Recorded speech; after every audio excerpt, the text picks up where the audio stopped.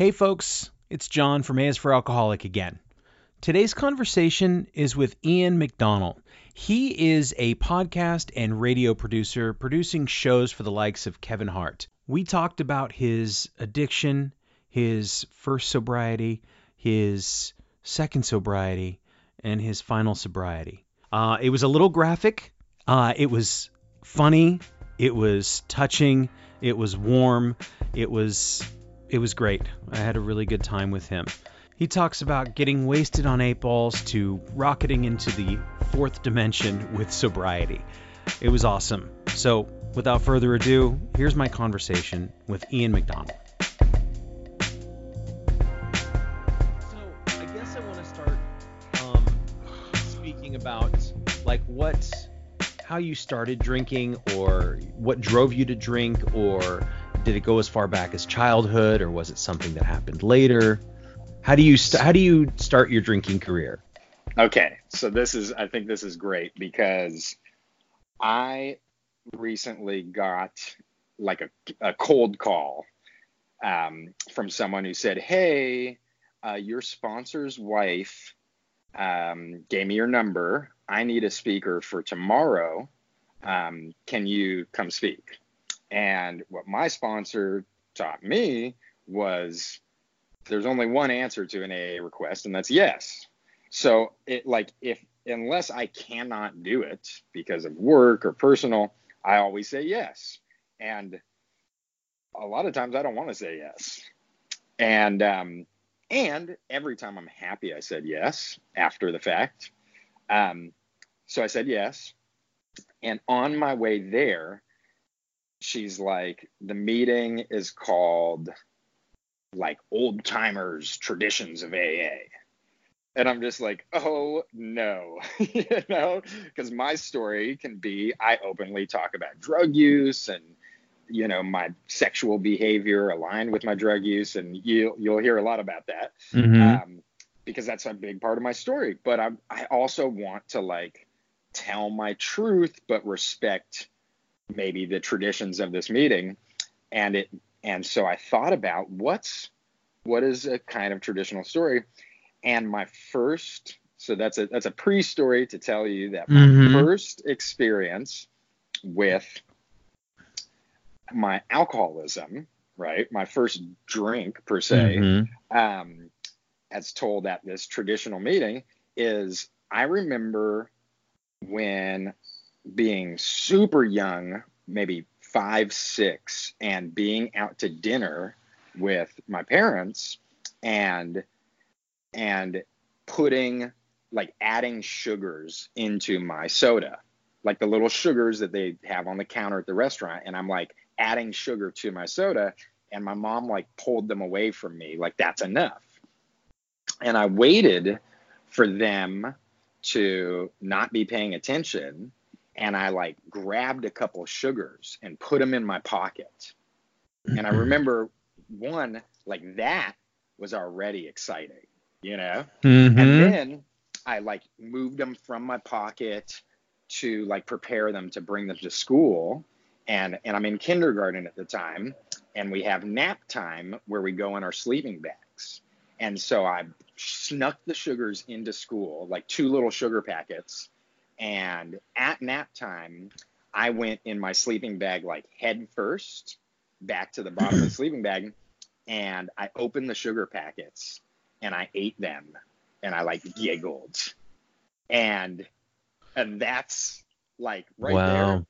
That's my alcoholism. That is the analogy for my alcoholism, because it's about, you're not supposed to, I'll show you, and ooh, I'm getting away with this, and ooh, it's my little secret, and it's about time to relax, time to nap. No, give me stimulants. Yeah, it's I found the same thing, that the behavior preceded any sort of the introduction of alcohol itself. Absolutely. I used to eat used to get little antihistamines. They were little generic antihistamines, and I would pop those at night, before I'd go to bed. So I had no problem going to bed early, because I had a little bottle that I think I just pulled it out of the cupboard. I don't think I went and bought these things at 13 or whatever it was. And I would just eat them, and I would just get really high, and I would be by myself, and I'd put on my Walkman and listen to college radio, and I was in heaven. It was great. I was like, this is where I belong, high Yeah. and just in my own little world. So it's totally that idea of the behavior preceding the introduction of alcohol. And you bring up a very, valid conversation for now, which is, alcoholism in the form of pharmaceuticals, right? Mm-hmm. Because such a poignant conversation for where we're at today, So I think so many people discover their alcoholism through over-the-counter or prescription drug use. Meaning that the drugs are the gateway, or that you're. Yeah, that they might not have ever had like a alcoholism relationship with alcohol per se, but then, or Right. that it was manageable, but Mm-hmm. then what sends, someone into a bottom or really ignites the alcoholism is a relationship to getting a prescription, taking it as prescribed, it running out, then Yeah. taking it, um, Mm-hmm. and that, I say that because then I had my first drink, and I remember just thinking like, like many people in AA, the common story is I felt it go down my neck, the warmth, that was it. And my truth is like I, was eighth grade, started drinking at the little party to try and be cool, started Mm-hmm. smoking cigarettes, smoked a little weed. I was like any kid, I was like really nervous of anything. It's going to get me in trouble, or like I'm going to lose my mind or whatever. And I don't see that, like I didn't black out the first time. I'm Irish 100%. You know what I mean? McDonnell Collins. It's like I'm Mm-hmm. Irish Scottish. Like I'm built to, retain substance. And but it's important to say that I remember at, end of freshman year, 14 years old, my buddy and I got some meth, and we were in his backyard, and we did a bump each, and we walked around in a circle for an hour, chain smoking cigarettes and talking, and that was my aha. For the first Mm-hmm. time I felt complete, and so, I can now see, looking back, how my relationship to anything in the world can be alcoholic, Yes, and I see what you're saying. and in my program I don't drink because drinking just leads me to what I really want, which is stimulants, you know. But that aha moment happened for me with With stimulants specifically. alcohol's kind of like because I was very similar in that I really enjoyed white drugs. I really enjoyed hallucinogenics when I was younger. So it was a lot of coke, but you couldn't always get coke. But meth always seemed to be around. And then there was living in Oregon, there was tons of mushrooms and LSD and the Grateful Dead and all that stuff. So all those drugs were easy to get a hold of. I mean, our house was like this thoroughfare, for this stuff when one of the houses I lived there. But it seems to me that for a lot of alcoholics, and myself included, is that alcohol was just sort of this river of addiction that we float down, and you're like, oh, you pick a little bit over here, you grab this, and that alcohol just brings us to those things that we really, really want, for some of Totally. us. Totally identify with that. Hmm. I make this joke in my share that I actually don't really like the effect of depressants. Now, Hmm. granted, I used every type of opiate in every way for, a decade, but I don't like them. It doesn't really, but of course, you're bringing it around, I'm going to do it. Um, but like, I don't really like the effect of depressants. Therefore, when I consume alcohol, like now, even more than without the consumption of alcohol, now I really need a stimulant because I already want stimulants in my life, and now put a little booze on me and I feel less comfortable, and the obsession is kicked into full effect. And there Mm-hmm. is no, I think a lot of people with their relationship to any substance, they're trying to reach oblivion through disconnect. My Mm-hmm. oblivion is reached through hyper energy, like intense anxiety and energy.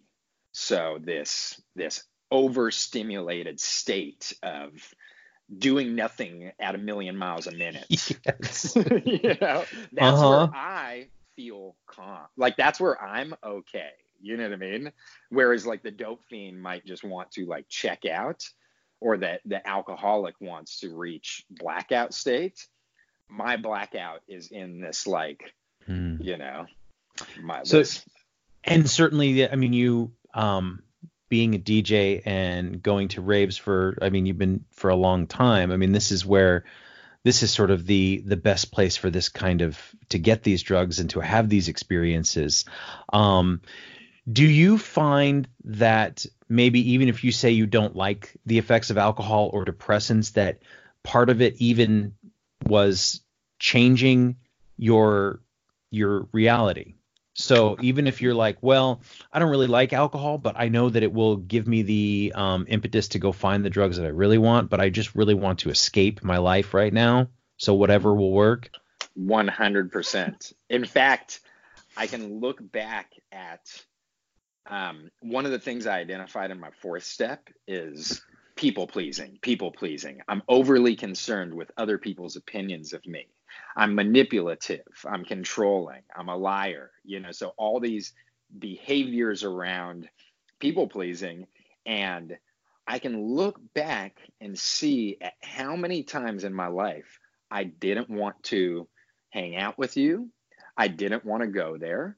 I didn't want to have sex tonight. I didn't want, and I'm going to consciously use alcohol to get me there so that I can go do that. Like I Hmm. had a relationship that it was basically over a year, and then I drank myself into intimacy for 2 years after that. Yeah, I was in that similar relationship for a very long time after it should have been over. So yeah, I get that. So this is early on. When does alcohol, like you would go to parties and raves, and I imagine there was a lot of fun. I don't like to, it's hard to sit here and say from this perspective like, well, it was all bad and it was all dark, and and so I don't think that really, that doesn't paint an accurate picture, because I had a lot of fun. Drugs and alcohol can be a lot of fun, right? And Of course. especially in, I mean, I'm guessing San Francisco in the late 90s, and DJing Lot of and going fun. to shows. Um, Lot of fun, and you can tell. I feel like you can tell any story two ways, right? You can hmm tell, I could tell a story of my past to a bunch of my druggy friends that like glamorizes it. And with this like new knowledge about myself, I can also tell the story where it's focused on more like the emotional relationship, or the spiritual malady related to that same story. So, yes, it was tons of fun and raves are amazing and blah, blah, blah. And I can definitely see how, like, once I started, acting was my passion. And I gave my whole life to it. And then introduce drugs and alcohol. And and then I can look back and see that in my, you know, 20-year using career, active in alcoholism, and there's some breaks in there and we can get into that. But in hmm that career, I made every decision primarily to support my alcoholism. So, yes, raves are amazing. And, you know, why was that the most important thing in my life? Over to the point of losing everything else. And Right. was it that the rave scene was this great thing? Yes. And was me being in this world facilitating my alcoholism and allowing me to, it's not, I think if you go right into like a depressive state of using, then it's hard to keep the lie going. I, I'm really good at, before the day that I hit bottom and submitted and asked mommy for help, like up until that morning, I would look you in the eyes and tell you that I was killing it and I was a crackhead.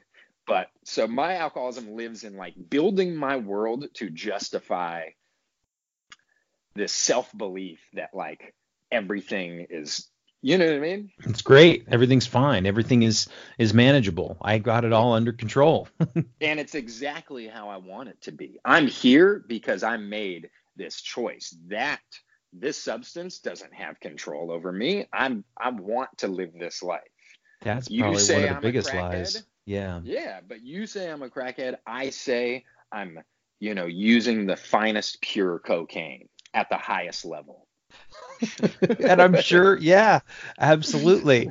So you get this first introduction of meth, and this is you said in high school around there. How was high 14. school? Was high school good for you? Was it fun? Were you cool? Were you I not? once I started dealing drugs, I was really cool. Right? That was high school. Hmm. Wow. I like to share, like, my name is Ian. I'm an alcoholic, and I also am recovered from being a drug dealer. And that's absolutely true because same spiritual malady, all my character defects, everything also lives within the relationship to selling drugs and the control and the money and that's a behavior that brings up my character defects, and they go hand in hand because I found out I like this. How do I get more of it? Luckily, I had this entrepreneurial sense, and it was like, oh, I'm going to just buy some, sell it for more. And that's the story of every substance I ever discovered. It started with mushrooms, and then, okay, an eighth, what's more than an eighth? Oh, an ounce. Okay, let me get that. How much is that? Oh, and now I just made, $150 and I did a bunch of free shrooms. And I don't need to make $150. I'll actually make $50 just so I can buy more. And I'm going to give all my friends a bunch of mushrooms. And now high school is amazing, you know? Wow. So you're drug dealing in high school, and you don't come into any problems. There's no issues with this. Everything is hunky dory, Oh, and you are no, tons of problems. I can get arrested for okay. drinking in public. I get at 15. I was the one that would had the fake ID and the connection to the Asian lady that would look the other way at the store, and I would provide the alcohol. 14 of us are drinking. The cops come up. 10 of them rat out 4 of us. Mm, They don't get arrested. 4 of us do. Um, I kind of believe that the other 3 probably are also alcoholics. It's just the weird how it works that way. It's mm-hmm. like only us alcoholics get busted. Um, and and Did you go to juvie or anything like that? Were there any consequences for this arrest? major consequences, Okay. major consequences. And my relationship to that was, you know, fuck the man. This is authoritative, they're trying to take away my rights. This is wrong. Da da da da da. So internally, at the time, I would not define it as a consequence. I defined it as like they are wrong, you know, and and it just gave me more fuel to be this anti-authoritative punk rock raver, drug dealing, drug addict that in my mind, I'm killing the game, you know? Right. Um, And, Go ahead. oh, and soon after that, maybe a year later, fast forward, it's getting dark. It's getting real bad. And I'll just to move the story along, I wake up in the middle of the night. There's 2 guys in suits. And at this time in my life, I would like use stimulants all day, and then I would take ecstasy to go to sleep because I found out when I started to roll, I could like calm down enough to fall asleep. Um, these 2 guys wake me up.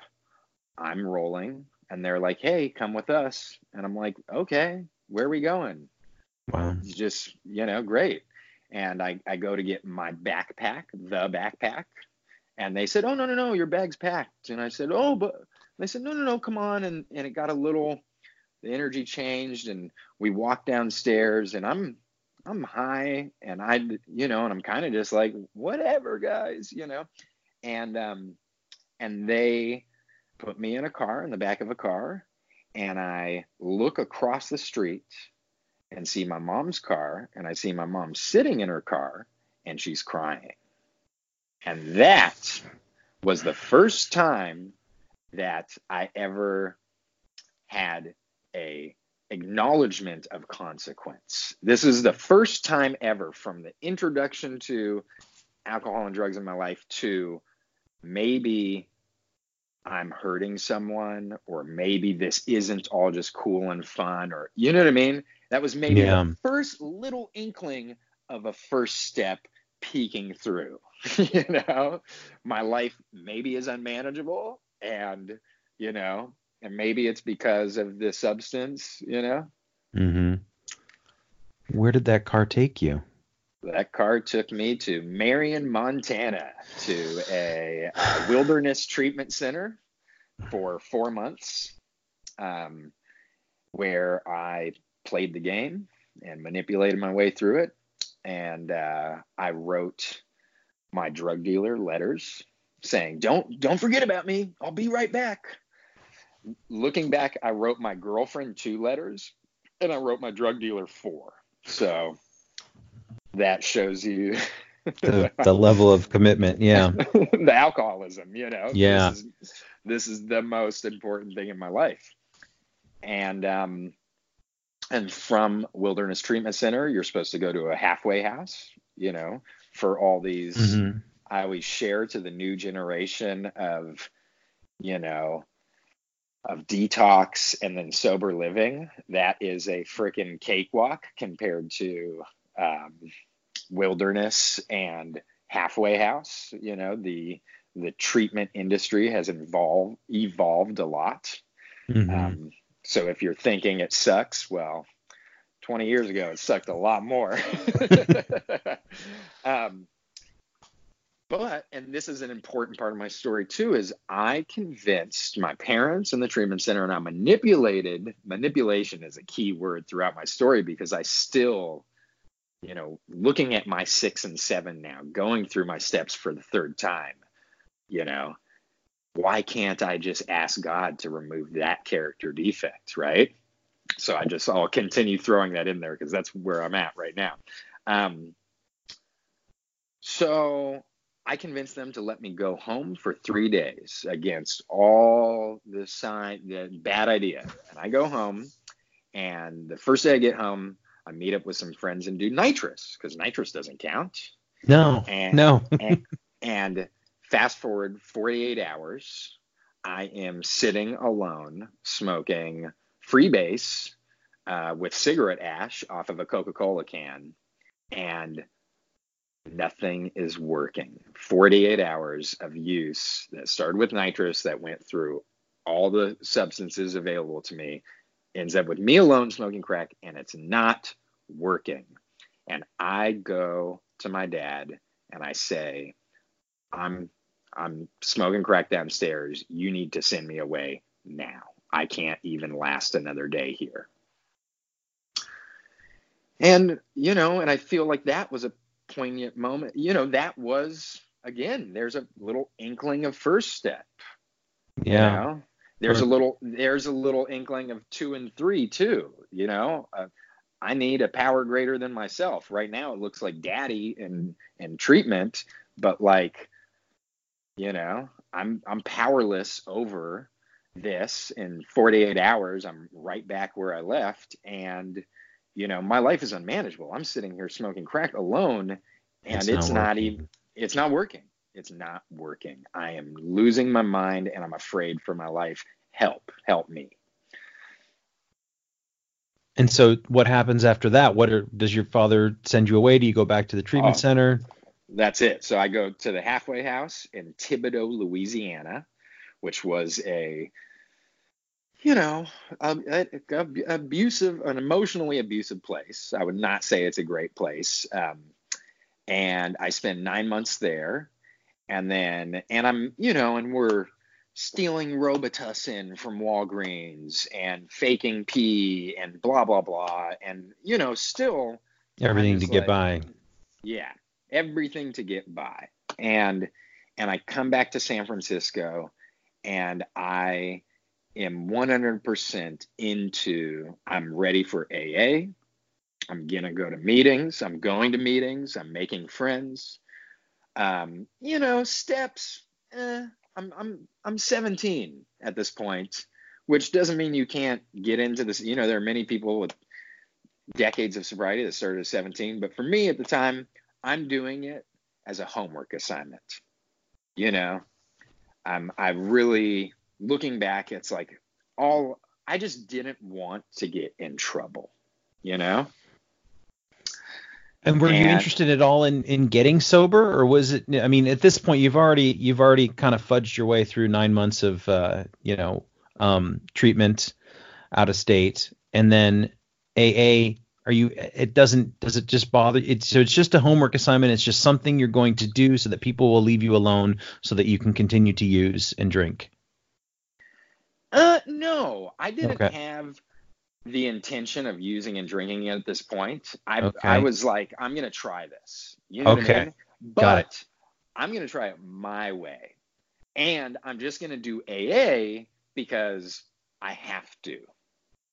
Got it. So I'm not gonna drink or use. I had a lot of pride and like I can do this. You know what I mean? And I'm not Got it. gonna drink or use, but I'm gonna go to AA. And I started getting into AA. I went for almost a year, and I was really excited about my sobriety time, and I had a lot of ego attached to it, and blah blah blah. And I made a really good friend, and we would leave meetings, and we would pound Red Bulls and drive through the hood listening to gangster rap and drive through the dangerous neighborhoods of San Francisco and Oakland, chugging Red Bulls, rapping the N word, Mm-hmm. and then we would go to 21st and Camp Street and sleep with prostitutes. So my alcoholism lives in many places, and Yeah. and and this is an important moment, and I always share this in meetings. Is there was this woman, I'm 18. There's this woman in AA. She's probably early 20s, but I'm just obsessed with her, and I'm trying to flirt with her, and I finally get an opportunity, before a meeting, and I'm going to tell her my story because my story is important and she wants to know. And I start telling her my story, which at the time was like, my name's Ian, I'm a meth addict, and she interrupts me and says, honey, here we don't say that. We just talk about alcohol. It's really, I think you just need to learn that. And in my mind, fuck you. And I just got shot down. And she was not a person, she was AA. And Mm. that gave me enough reason to say, fuck it, I'm out. And I never went to an AA meeting again, until I was 32 years old. But I went out on a resentment to prove AA wrong. So I stayed sober for another 3 years until 21. Just to And prove that you didn't need it and you could do it on your own, and oh it was all yeah, bullshit. Yeah. San Francisco is a small city. I loved running into people from the AA community, and they would say, "Oh, how you doing?" This Mm-hmm. assumed relapse, and I would say, "I'm doing great. Without you and this program, I am now 2.5 years sober, and I'm killing it." Blah blah blah. Now, uh, you know, again, looking back, I can see where my alcoholism lived in so many other areas, and the dryness and the tortured mind and and of course, eventually I had a drink again. But my story is not like I had a drink and it was off and running. Like I had 5 years of I'm going to control this and I'm going to show you you're wrong. And so, and it looked like alcohol. And then about 3 years into it, I introduced marijuana. And then at Coachella, I introduced ecstasy and cocaine. And then it's downhill real fast from there. Right, but at the time you thought you had figured it out. You had unlocked, you had cracked the code, and that you had it under control. Of course. For 3 years or whatever. Absolutely. And one thing I like to say is that like how I define my alcoholism, we can talk about spiritual malady and we can talk about, a lot of the verbiage from the book. And I love the big book and I love this verbiage and I identify with it so much.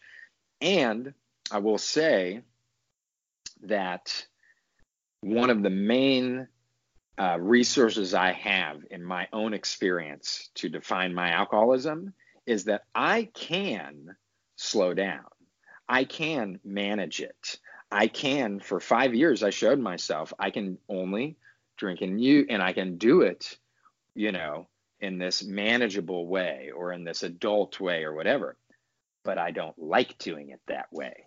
Yes, absolutely. That's the key. It's torture.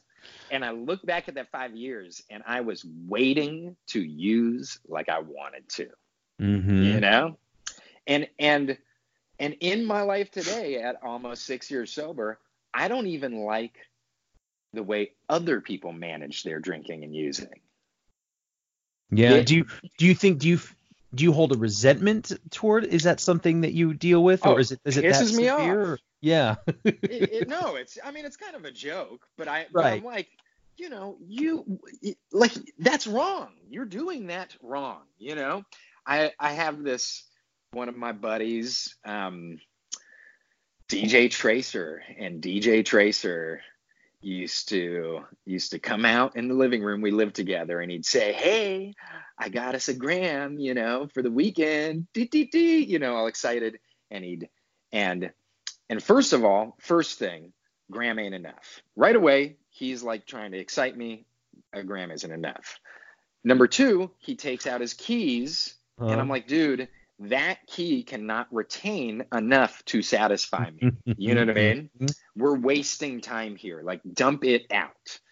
And then here's the moment is key bump. And he goes and puts it away in his drawer for next weekend.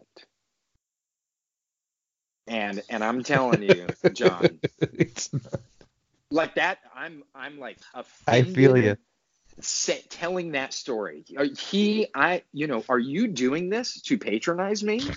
You know what I mean? Like, absolutely. That to me is insane. That is like, there's no there. I don't understand that. And that's my alcoholism. Yeah, it's absolutely so true. I was always a Boy Scout about it. So I would always buy more than enough. I would always find more than enough.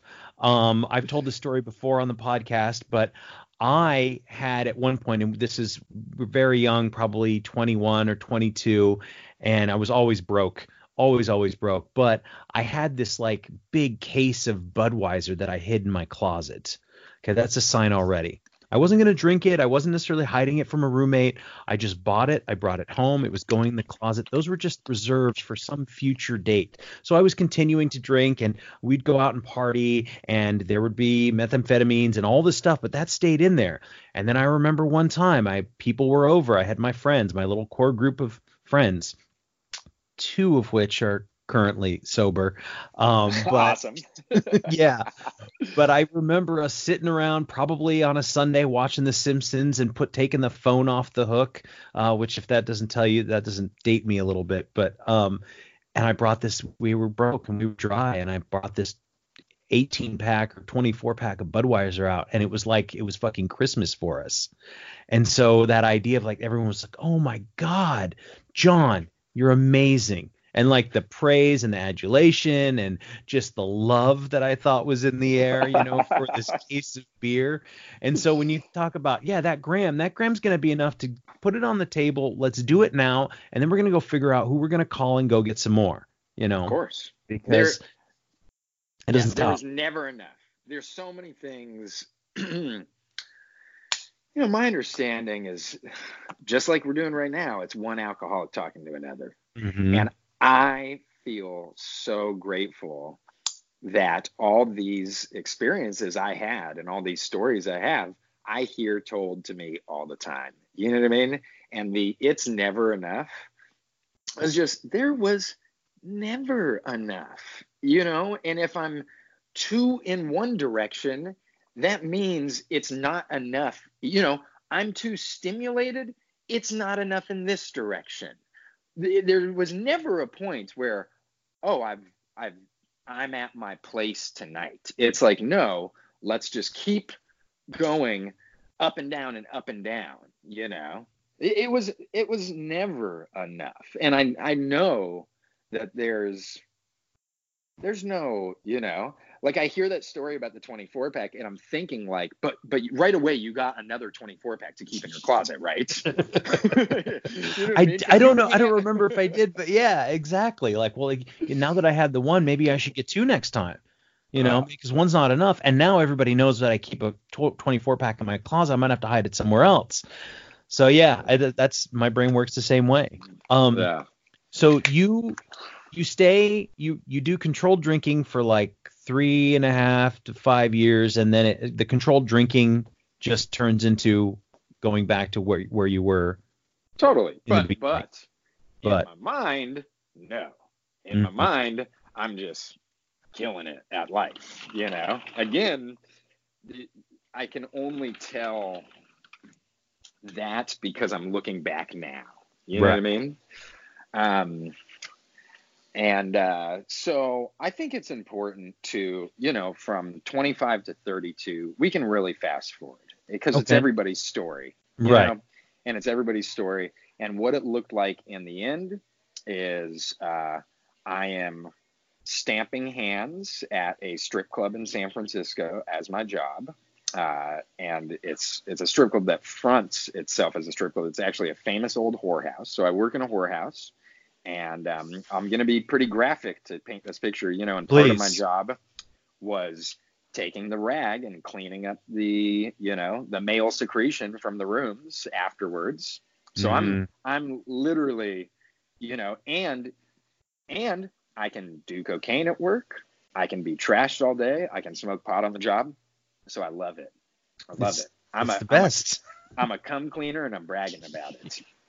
You've reached the apex of existence at this point. Oh my God. My girlfriend, who I don't even like and I don't know anything about as a human being, is a heroin addict, stripper, probably prostitute. And I am, I have a business partner and I'm selling copious amounts of cocaine, in the, tens of thousands of dollars amount, only to support my crack and cocaine habit and my drug habit, my girlfriend's drug habit. And I can't buy, a lunch for myself because all my drug money and my drug business, it's over here. And that's to support my addiction. And I can't take from that pot to eat. So I'm living this life of picking cigarette butts up off the ground while having a $500 plus a day cocaine habit. And that to me is okay. It's manageable. Yeah. I'm doing it. I'm trying. And some people have the story, one day I woke up and at this point in my life, the pipe is underneath my bed. I can't even make it to the kitchen. It is, I have to lean over and that's the first thing I got to do. And I wake up and hit the pipe and it didn't work. And I hit it again and it didn't work. And I hit it again and it didn't work. And I couldn't, you could say I couldn't get high or I couldn't quiet the mind, whatever it is, you could say, my higher power gave me an opportunity of clarity whatever it is, something was different that day. It didn't work. And I had been putting off meeting up with my mom, and I meet up with her, and I bring her the rest of all of the business, all the drugs in the business, and I put them in her car, and I say, look, you need to take this from me right now. I am a crackhead, and I'm a cocaine dealer, and I'm going to end up dead or in prison if you don't help me. And my mom, being a proper Al-Anon, looks at me and says, I'm only willing to help you if you're willing to go to a 12-step program. Ugh. And I said, oh, Jesus. Ugh. You know? Uh-huh. Like, really, is it that bad? You know? Like, and I'm grateful that it stopped working that day, because it wasn't that I woke up and looked in the mirror and said, it's gotten really bad. You know, it was that I just wasn't able to believe my own lie that morning. And I couldn't quiet the alcoholic mind. And I do see that as a gift because if I was able to quiet my mind that morning, I would have lied to my mom. You know? Yeah. So did you then go back? I mean, you already knew about AA. You were already in 12-step program. You understood all these things. Did you immediately go back in? Well, you know, I went out at 18 off what that woman said. And, you know, up until about a year sober, I still held on to that resentment against her, which I packaged as the AA resentment. So yes, I was willing to go to a 12-step program, but in this moment, it was again in the like desperation, whatever. But I identify with AA as the last house on the block. You know, I do not want to I will do anything before I will go to an AA meeting. And so my whole time out, it's like, I know AA is there, and I'm like, not going back. That's a death sentence. Now, I do want to say, you know, at about 6 months into actually working a program, to be fair, my first time in AA, you know, I never did this thing called the steps. And, you know, I learned that halfway through the 9th step, we will see that our experience changes. Well, I never got halfway through the 9th step. So I never even did AA in the past. So I was resentful at this thing that I didn't even do, you know? Now I fucking love AA. So I just think that's important to say with all this, like, fuck that, last house on the block. Now it's like, it's my home, and I feel safe and protected. And I feel like without it, I've got no chance at life. Yeah. Yeah, I was the same way. I think maybe a year and a half into it, and at this point, you know, I'm kind of just struggling to go to this one meeting a week, and it's Sunday morning, and I work Saturday nights, and a lot of me is just terrified if I don't go that I won't be able to make it through the next week. So I'm not getting any sleep. I'm showing up at AA, and I'm already resentful because I'm fucking exhausted. And I get through it and fine. And then I say, you know what? I don't need this anymore. I'm tired of being tired. I'm not going. And I hated it. And I just quit going for like 5 months entirely. I still had the book. I still felt like I was a part of the program, but I just wasn't going to go to meetings. I don't need this. I didn't think like, oh, maybe I'll try to find another one, or, you know, they have them in the afternoon, John, on your days off. Like, none of that mattered. It had to be this one or nothing. Why? Because I'm an alcoholic. Yes.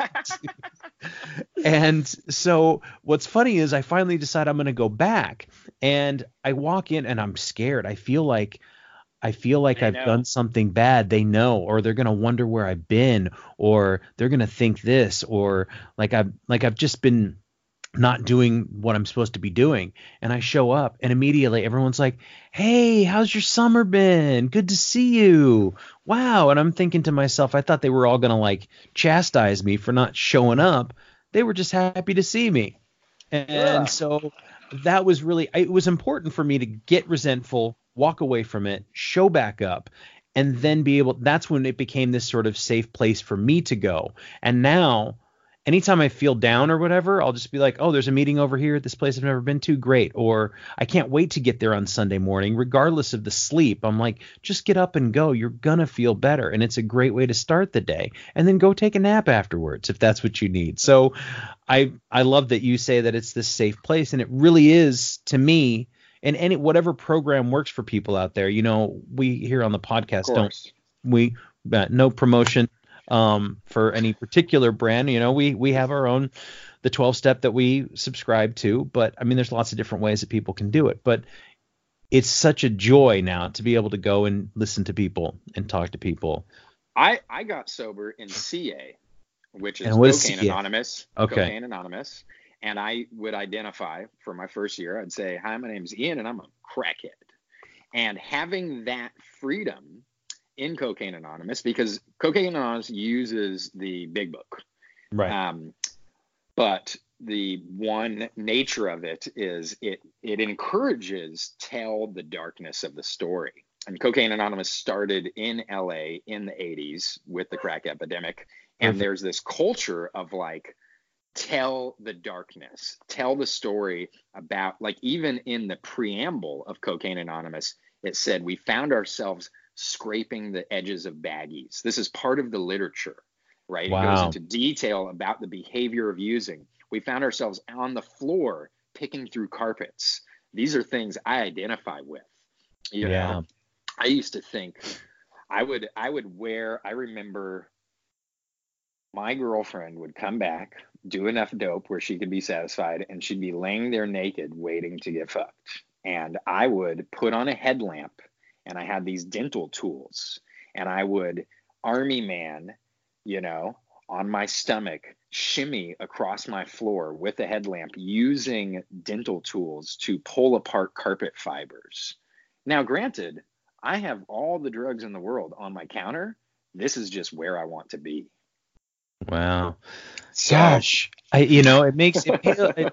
It makes me pale in comparison when I tell the story about I had a roommate who was addicted to Adderall, and he was out of town, and I was drunk and I wanted to stay up so I could drink some more. And I was like, man, he's got to have some Adderall somewhere in here. And I'm scouring through the carpets and I'm looking underneath his bed, and I'm like, he's got to have dropped it. And I finally find one in the closet tracking, like down below, and I'm like, oh yes, I knew there was one in here. And so we all have of course, not to compare, or compete, but no, you know what though? It's the same story, because all it is just like, my whole life becomes, this is what I always said. When I'm using, I'm actually really good at the whole drugs and alcohol thing, but that is all I have. That is my whole world. That's every minute, every second, every dollar, every emotion, everything is about using. And everything else that is available in this existence as human beings, I don't give a shit about. And so for me, it's a trade.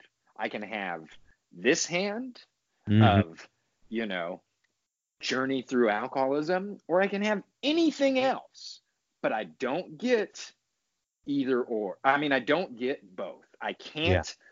For me, it's if I have one thing from the hand of alcoholism, I don't get anything else from the other hand of everything else that could exist to me, And I like, how the big book says we can go where any free man can go. That's my experience. In sobriety, I can do anything. I will be leaving tomorrow morning to EDC, a 500,000 person rave in Las Vegas that is probably the mecca of drug use and alcoholism, in the world. And I will be out there as a sober member of Alcoholics Anonymous working a program. I go out there with a purpose. I have a job to do. I'm busy. And that,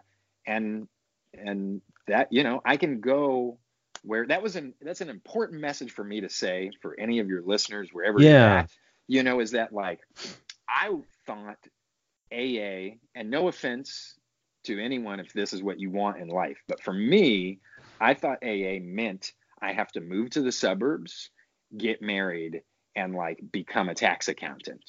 That's what I thought AA was about. And I'm here to tell you now, that I keep alcohol in my fridge. I keep marijuana in my closet because I have friends that drink and I have friends that smoke. And, and I am free of this seemingly hopeless state of mind and body where I can have that in my house and I can be in the environment, it's freedom. It's freedom, and it is achievable. How do you? It's achievable through any 12-step program. I have one of my closest friends. He got sober through what's called refuge recovery, which is more like a Buddhist path. Great. I just went to one of those meetings the other day. Amazing.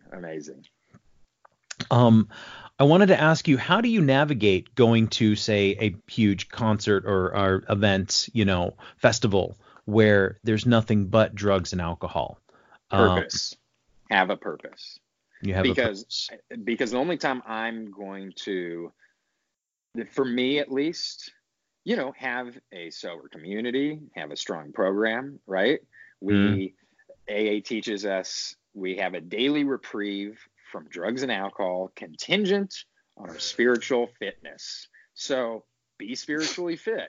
What does it take to do that? I don't know. That's your journey. You know what I mean? But, maybe you want to go to a meeting, work with a sponsor, do steps, do some writing, do your 10-step at night, pray, meditate, whatever it is. Spiritual fitness, I think, is the most important tool to bring to the rave, right? And have a purpose there. So I go there and I have this year we have 3 jobs. We're broadcasting radio. We are doing a social media influencer photography capture. I'm DJing. I am out there and there's not a single moment where I don't even have time to use. There's no room. Yeah. There's no room for it. So that's, don't just go to the club. Go to the club with a purpose. Are you going to dance? Are you going to hear the music? Are you going with a group of friends, a group of sober friends? That, I think that's the tools. You can go anywhere in the world and you can do anything, It's just have a purpose. Yeah.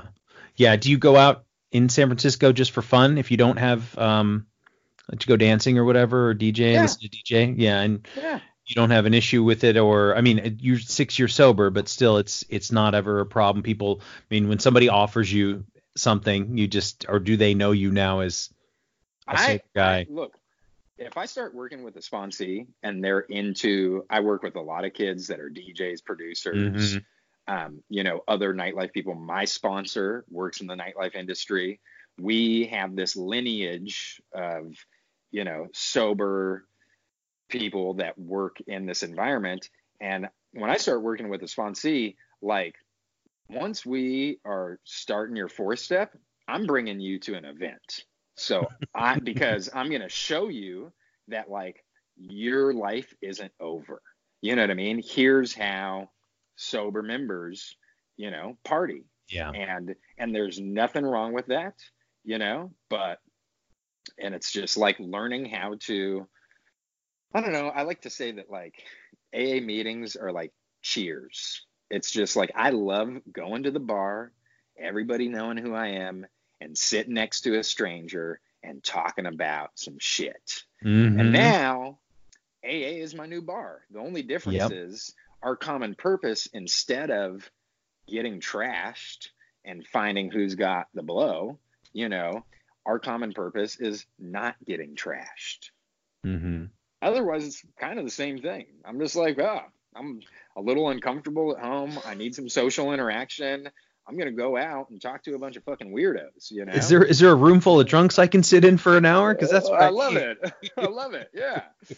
And I want to talk about, I want to talk about myself and my experience in this world. And it just happens that my experience is through the lens of someone with alcoholism.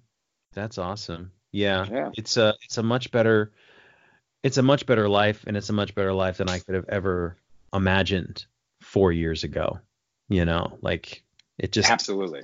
I can't even believe the changes and just the stuff that, like you said, I get to do now.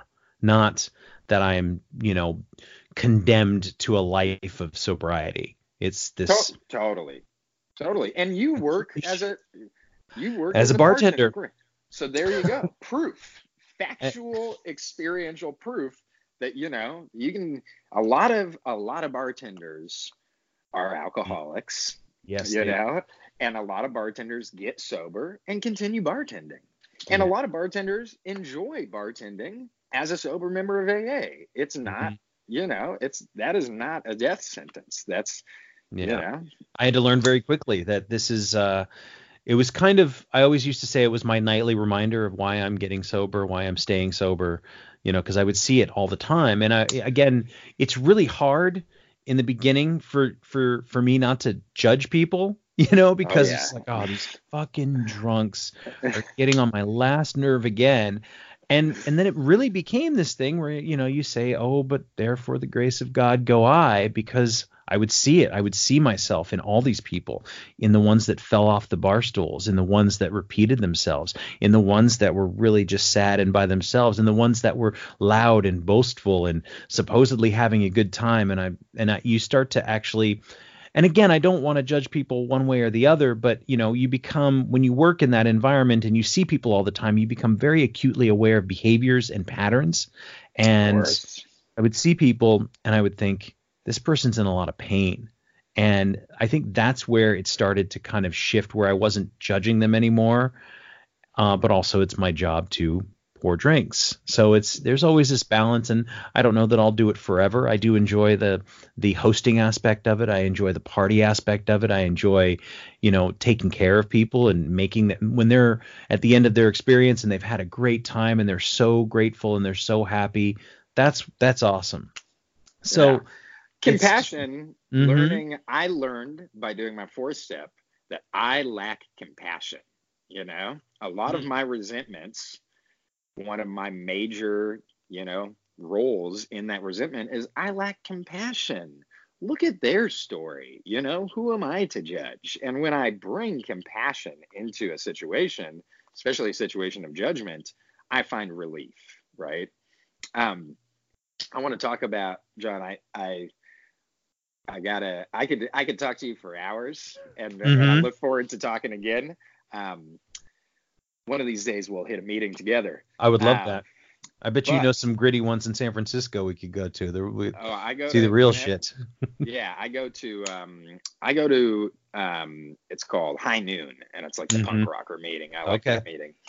Um, what I do want to say though is, you know, for me, the theme that I live in is like a newfound freedom.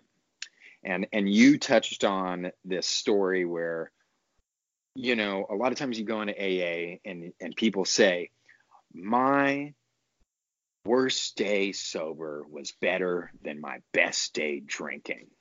And man, do I want to say you're an asshole. Or, I'm in judgment because I'm like, then your drinking sucked, you Right? know? And for so long I just wrote that off as like, you're lying. You know what I mean? Like, or your life sucks. You know what I mean? It's Mm-hmm. basically like where I was at. Now, what I will say is I have a new understanding of that statement from my own experience, which is now I live with a newfound freedom. And it's not about days, my worst, best, whatever, but it is that the experience I have as a sober member of Alcoholics Anonymous, or as a sober person with alcoholism, is better than any experience I ever lived, even before I started drinking. So my life in every moment, working a program with my alcoholism, I believe is better than if I didn't even have alcoholism. I don't want normie status. I do not want Mm-hmm. to be able to drink like a normal person because I've achieved a height, a fourth dimension that with alcoholism, a disease that I live with, and the opportunity to treat it on a daily basis, I live, I would say my life as a whole and my experience in this world is better than anything I ever experienced beforehand. And for that I'm really grateful, Yeah. and it keeps me excited about my future and excited about I was always a proud drug addict, and I still am. I'm just a proud drug addict that doesn't use anymore. It doesn't change. Yeah, man. It's so true. I love that idea of freedom and getting excited about things that I never would have been excited about before. Another conversation I had with somebody, and he talked about his they're just my barstool dreams, and we would talk so big on that barstool and have so many things to say and so many things we were going to do and finish and accomplish, and nothing got done. And nothing got done. And now these dreams are like, well, put it up on the whiteboard. What do you need to do? What are you going to do today? What's going to be done next week? What's going to be done next month? What does it look like in 2020? I never would have been thinking about that. I would have been terrified of the day. And now I'm there's a good quote from a Chuck Palahniuk book called Invisible Monsters, and it has nothing to do with sobriety or AA, but they're hucking like postcards off the top of the Space Needle. And it's a very dark book, if you've ever read any of his stuff. It's all very, very dark. And the character in there says, when did the future go from being a promise to a threat? And at the time, I thought that was awesome. That was so cool. What a cool line. And it still is. But then I switched it around. And as I got sober, I found that the future went from being a threat every day to being a promise. So love it. So true. So true. Or I do believe for myself, as long as I stay sober, the promise is that my life will continue to change and evolve. Mm-hmm. I know that if I use, there's all that I've already experienced, and that's out there for me anytime I want it, Mm-hmm. But in sobriety, who knows what's coming my way. So yeah. Cool. Well, Ian, I wanted to say thank you very much for this. It was awesome to talk to you. I know that we'll do it again in person, and anytime you want to go to a meeting when you get back to town, I would love to meet you. Go to the punk rock meeting, go to the meeting on the docks at midnight, whichever one. I'd love to meet up with you and get a cup of coffee and talk more. Great. And big shout out to A is for Alcoholic. Love the format.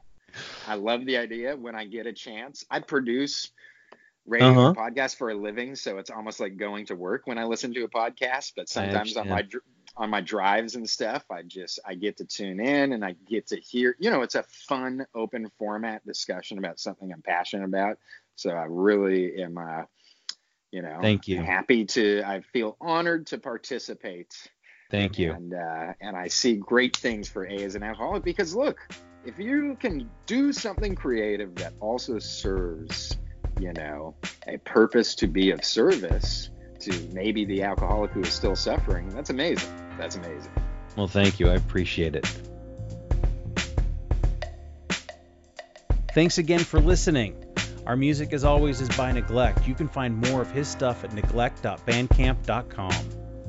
And you can find us on all social media platforms that matter: Instagram, Facebook, and Twitter. And you can reach us at aisforalcoholic@gmail.com. Talk to you later. Yeah.